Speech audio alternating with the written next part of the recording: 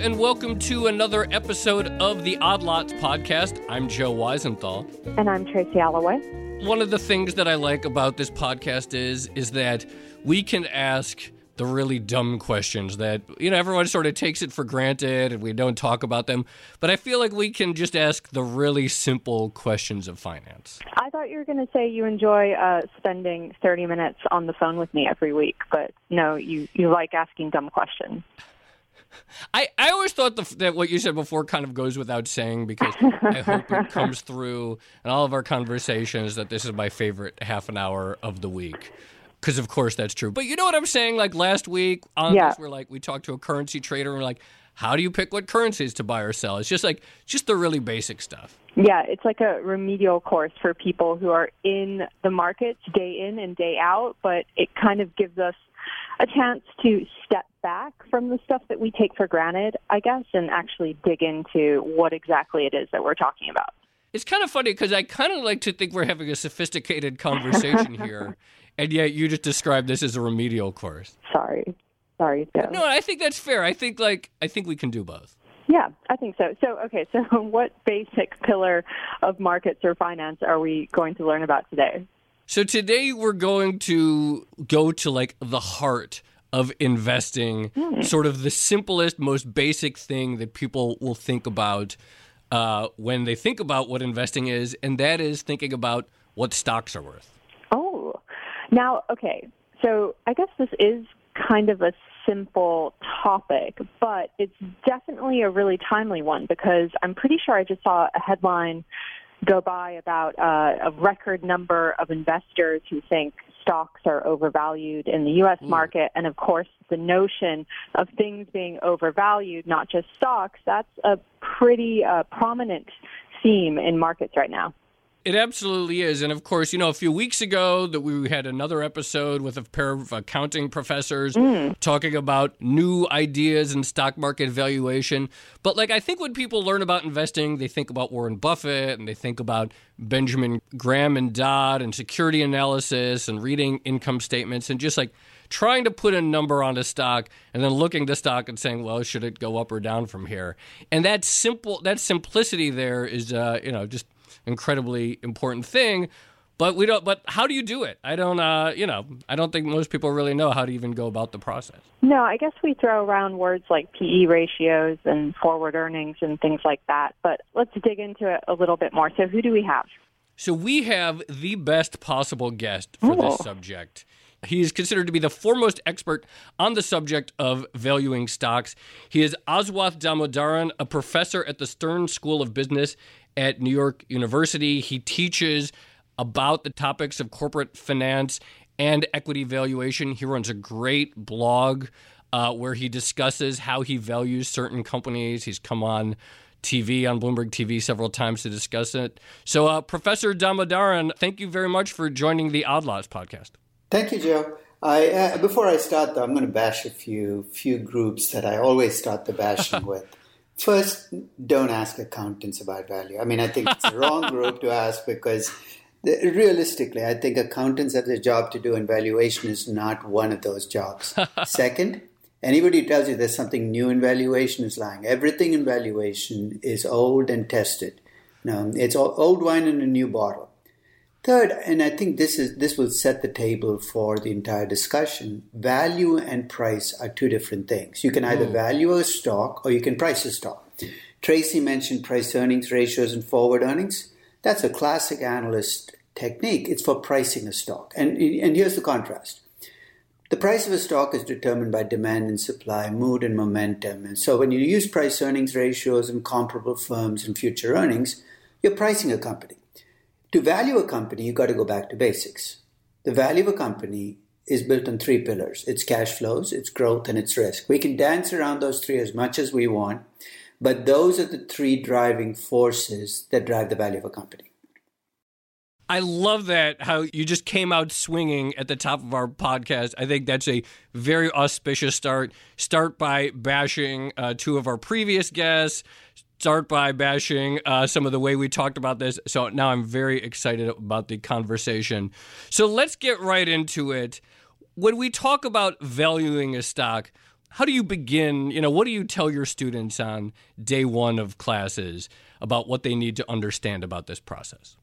I take them back about 70 years, and I talk about people buying stocks 70 years ago, bought them for a cash flow. The cash flow was the dividend. Companies were mature companies. They paid out what they could afford to in dividends. And you essentially said, what I'm paying for a stock is the present value of those dividends. That present value term might sound like a fancy term, but what you're saying is dividends in the future have to be brought back to the present. And to bring them back to the present, you got to factor in two things. One is, what can I make elsewhere with my money now? What are interest rates at? Where can I invest my money? And the other is, how much risk is there in that dividend? In a sense, it's good to start with a very simple dividend discount model because it molds your entire analysis. It says, let's not get fancy. Ultimately, you buy stocks for the cash flow. And if the only cash flow you're going to get is a dividend, what you pay for a stock is the present value of those dividends. So think of that as the Ben Graham, the old value investing ideology, which says, buy stocks with big and stable dividends. They're worth more than stocks that don't pay dividends. Do you think that purpose is still relevant? Because nowadays, the notion of buying stocks for dividends for a lot of people is going to sound almost quaint. Like a lot of people are buying stocks just to see the appreciation in value in the market and then just sell them onwards at a later date. Three things have changed. One is, in the 1930s, 1940s, even into the 1950s, when you look at companies that were listed in the stock market, they tended to be mature companies. If you're a growth company, you stayed private and you were funded by venture capitalists till very late in the process. The second is companies that had excess cash flows that they did not have a use for, paid them out as dividends. There were no stock buybacks. So essentially, dividends were the only way of game in town. And the third was investors, in a sense, were buying stocks for the long term. They were buying stocks to hold them for the next 10, 15, 25 years. In fact, many of them had no intention of even selling these stocks. They were holding them for the dividends. The world has changed. Today, look at the market and you look at the top 10 stocks, maybe 7, 8 are growth companies, not mature companies. And in fact, many companies are entering the market at stages they would never even have thought about entering the market even 25 years ago. You take a company like Snap. It's a startup pretty much. It would have been a company that would have been invested in by venture capitalists for another 5 or 6 years before it was ready for the market. So the composition of the market has changed. So if you're trying to value a company like Facebook with dividends, here's the problem you're going to run into. The first is the company, even if it can afford to pay dividends, doesn't pay dividends. It accumulates the cash. Second, when it does decide to return the cash, it returns the cash in the form of stock buybacks. So increasingly what we've had to move away from is not that we still want cash flows, but the way we're getting the cash flows now are different. They take the form of buybacks more often than dividends, and you might have to wait to get your cash flows if you're buying a young growth company. So it's not that the focus of what we're doing changes, but the kinds of markets and companies we're trying to value has become very different. So, in the beginning, you said anyone who tells you that there's something new in the world in valuation is lying. But of course, as you've just said, the nature of the companies has changed such that, strict dividend analysis or even strict buyback analysis isn't going to be the right frame because they're not in that business right now. Is the idea then that you sort of project forward what they could theoretically pay back in dividends or could theoretically do in buybacks? Or sort of how do you take this sort of Graham and Dodd approach that everybody knows and apply it to a Facebook or a Snap?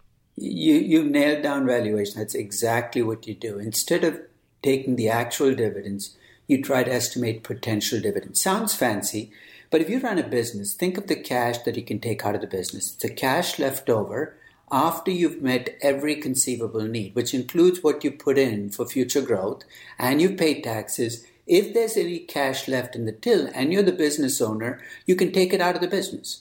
That is your potential dividend. And it's easy to estimate that for a company because if you look at the statement of cash flows for a company, they tell you what they're putting back into the business. They tell you what they're using to make debt payments. So you can actually take a Facebook and estimate how much they could have paid in dividends last year. That then becomes your basis. So it's essentially what we're doing is instead of using the actual dividends to value the stock, we're using potential dividends. That's really the innovation of the last 70 years, if we can even call it that, because the rest of the process stays the same.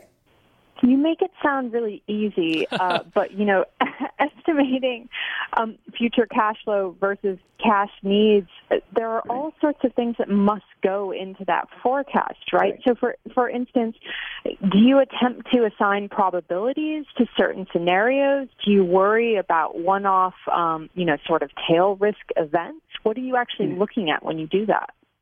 The first thing to do in valuation is to adopt what I call the karmic pose. The karmic pose is basically there are lots of things you don't control. So stop worrying about them. You're valuing an oil company? The oil price could change tomorrow. You could have a crisis in the Middle East. Those are things you can worry about them, but there's nothing you can do about them.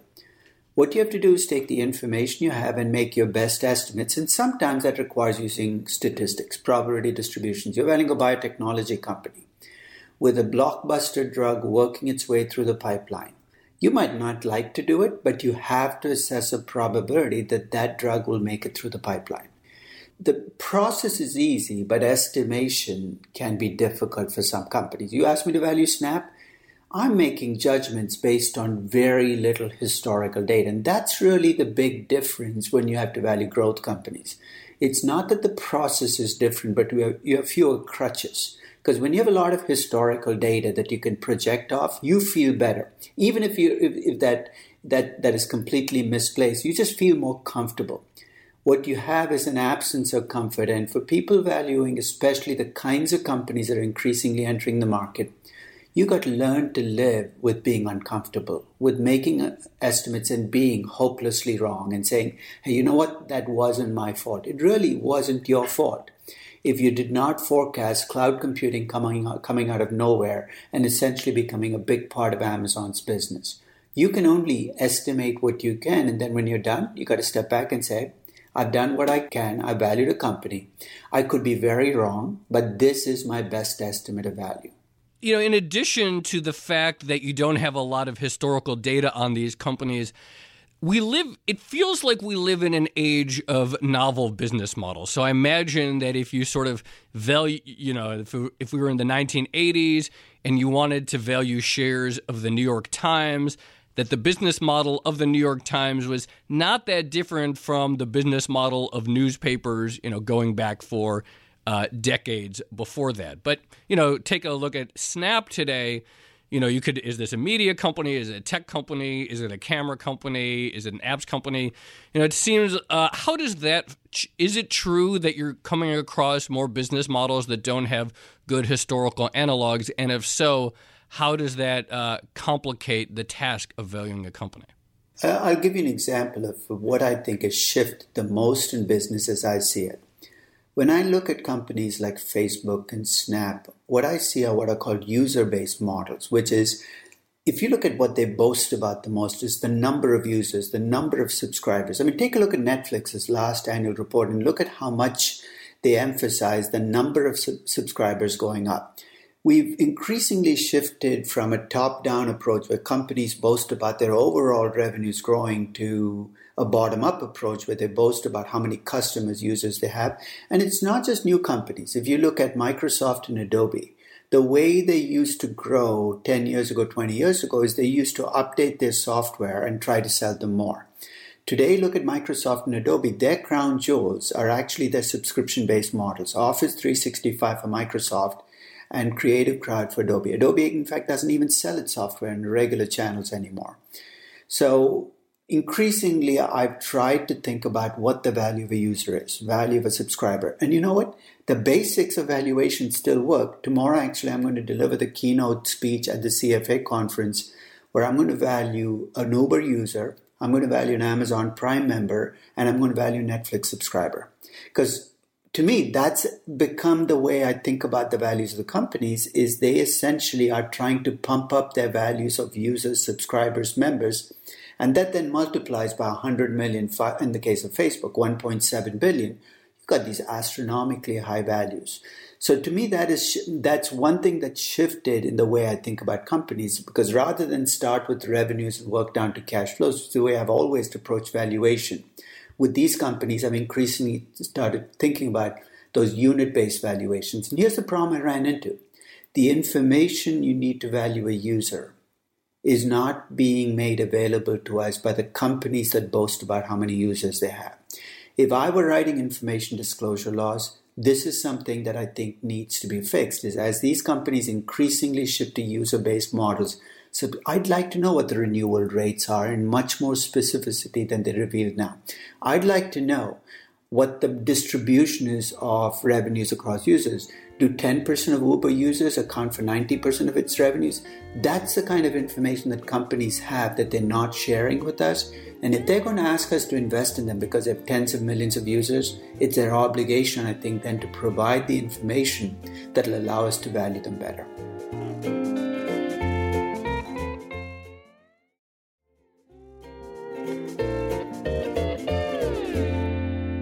Wait, I have a potentially slightly weird question, but we're talking about a lot of high growth stocks, which you could also call story stocks, right? Like if you buy to Tesla or Uber, you buy into this idea that both those companies are going to be revolutionary in various ways for the transport industry.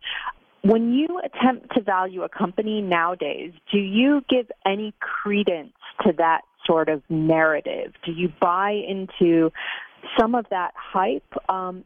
Some of that hype, it sounds silly, but we do see that reflected, in intangible assets like brand value and things like that. So I'm just curious if you factor any of that in. Every valuation tells a story, right? I mean, any analyst who puts up a spreadsheet and says, this is my value for a company, whether he likes it or not, is actually telling a story about a company. I'm a firm believer that every good valuation has a story behind it. The question you're asking is a different one. Does that story have to be the story that managers in the company are pushing for the company? And the answer is absolutely not. If you're an investor, you have to take ownership of your own story, which means you can listen to Elon Musk, you can admire Elon Musk, you can listen to his story about Tesla. But if you're valuing Tesla, you better have your own story about Tesla. So that's true. These are story stocks, but ultimately every company is a story. The GE story is just a horror story right now. So basically, some stories are fun stories, some stories are uplifting stories, some stories are not. So in a sense, sometimes you have to look at the story, but then you got to make that story your own and then convert that story into numbers and valuation. In fact, that's my latest book. It's called Narrative and Numbers, about how to both connect stories to numbers and how to detect when a story is not going to hold up. Because I see a lot of impossible stories being told sometimes by CEOs of companies, or implausible stories. And my job is to say that's not going to work. That violates the laws of economics. And then adapt the story to make it my story and my valuation. I love that. I want to get to like a little speed round where we talk about some of these stories and Tesla and GE and Uber real quickly. But before we do, I have one last question, just sort of on a framework. At the very beginning, you talked about the importance of distinguishing between valuation and price being a function of supply and demand.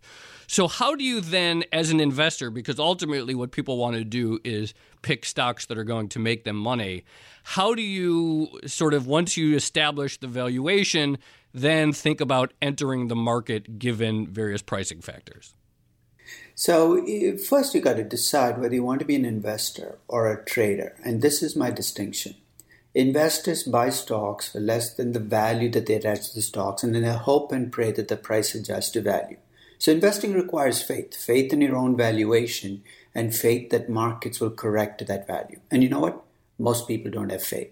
And if you don't have faith, you can try to be an investor, but you're not going to hang in there. You're going to give up. So I tell people, be realistic. If you have no faith in value, even though you might know mechanically how to value a company, you're not going to be able to invest. You're going to be a trader. And if you're going to be a trader, might as well be honest about the fact that in trading, the game is to buy at a low price, sell at a high price. Why the price goes up is none of your business. You really don't even care. It's not an intellectual exercise. It's a money-making exercise. So the first decision you got to make is, do you have enough faith to be an investor? If you do have faith, then here's what you need to do. You need to value companies, and hopefully the value is higher than the price. And then you have to look for a catalyst, something that will cause the price to move to value, because you can be right about value and go bankrupt being right. I mean, you've heard the old saying, the market can be irrational longer than you can be liquid. So in a sense, or solvent. So I think you have to, when you look at an undervalued company, a company with a price is less than value, you're looking for some kind of catalyst. That catalyst might be a management change. It might be an activist investor stepping in. It might be it might even be something small, a competitor trying to essentially take over the company. But you're trying to look for something that'll cause the market to shake up, because if there's nothing that shakes up the market, nothing's going to change. And that effectively is one of the most frustrating things about being an investor, is you can value a company, feel very convinced that you got the right value, and see the price go in the opposite direction, not just for days, not just for weeks, but for years. And you got to be okay with it. You got to be, if you get frustrated and you get angry about the fact that the market is not doing the right thing, then you set yourself up to do really stupid things.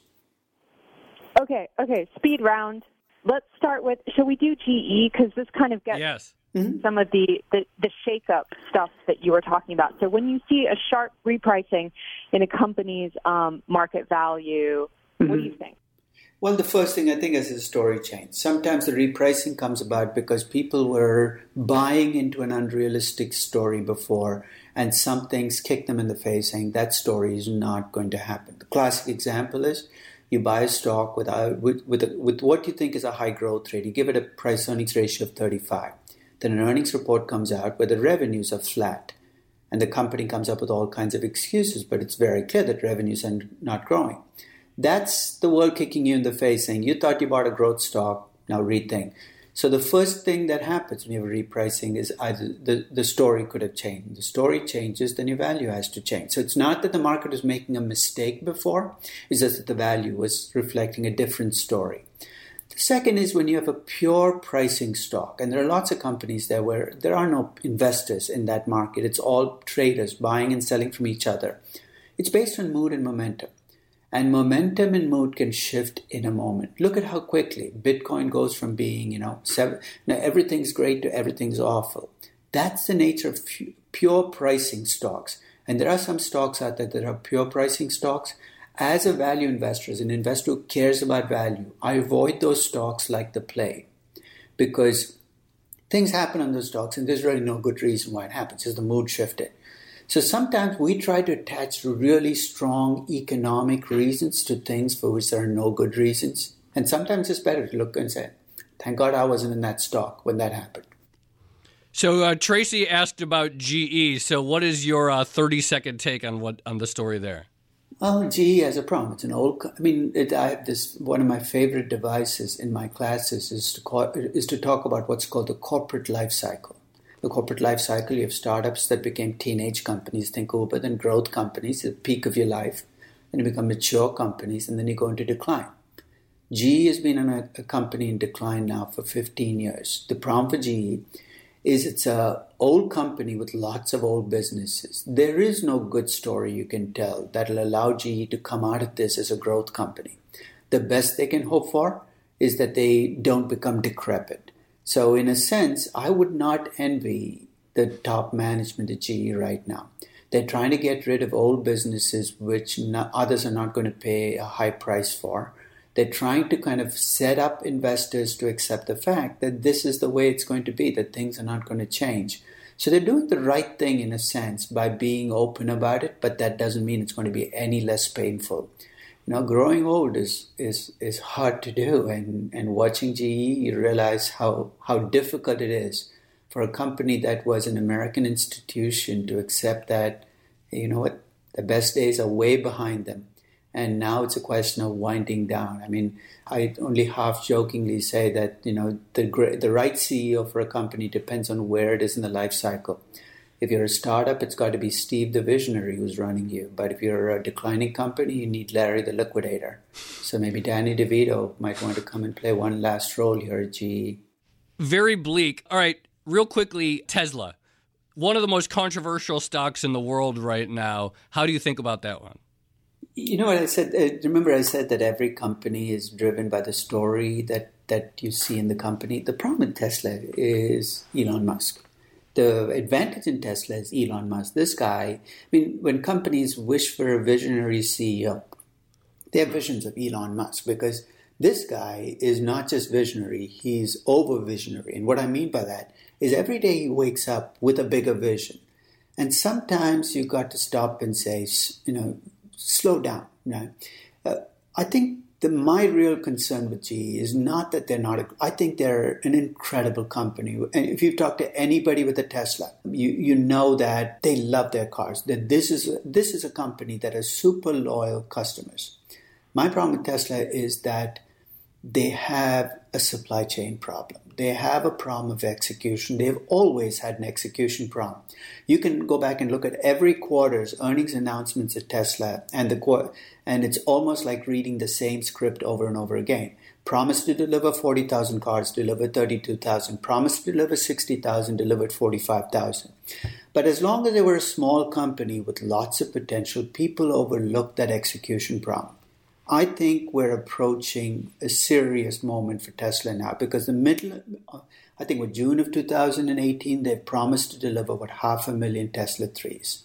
This is a big moment and they need to get their execution done. And my concern is that this is a problem from the top down. It's not an execution problem that's just at the factory floor. It comes from the fact that Elon Musk is not that interested in supply chains and inventory and assembly lines. He's much more interested in making a big vision and telling a story. What he needs is what Steve Jobs had in his second round as a visionary CEO. The first round, he almost destroyed Apple. In his second round, he had Tim Cook at his side. What Elon Musk needs is his own Tim Cook, a chief operating officer who makes the trains run on time, who gets the supply chain going. Because I think if Tesla can get its execution problems behind it, I think I don't have a problem with the value that's attached to the company. But with those execution problems, I wouldn't pay the price that they're paying for Tesla right now. Okay, this is the important one. The entire stock market, is it overvalued? Given where risk-free rates are right now, no, I don't think it's overvalued, but you're one leg of that table falling off before the whole thing collapses. So earnings growth has to stay high, the tax reform package has to pass, and interest rates have to stay low. And if you can keep that trifecta going, then I don't see this market as being overvalued. Aswath Damodaran, fascinating conversation. I absolutely loved it. Really appreciate you coming on. We could talk forever, but that was great. Thanks for joining the Odd Lots podcast. Thank you.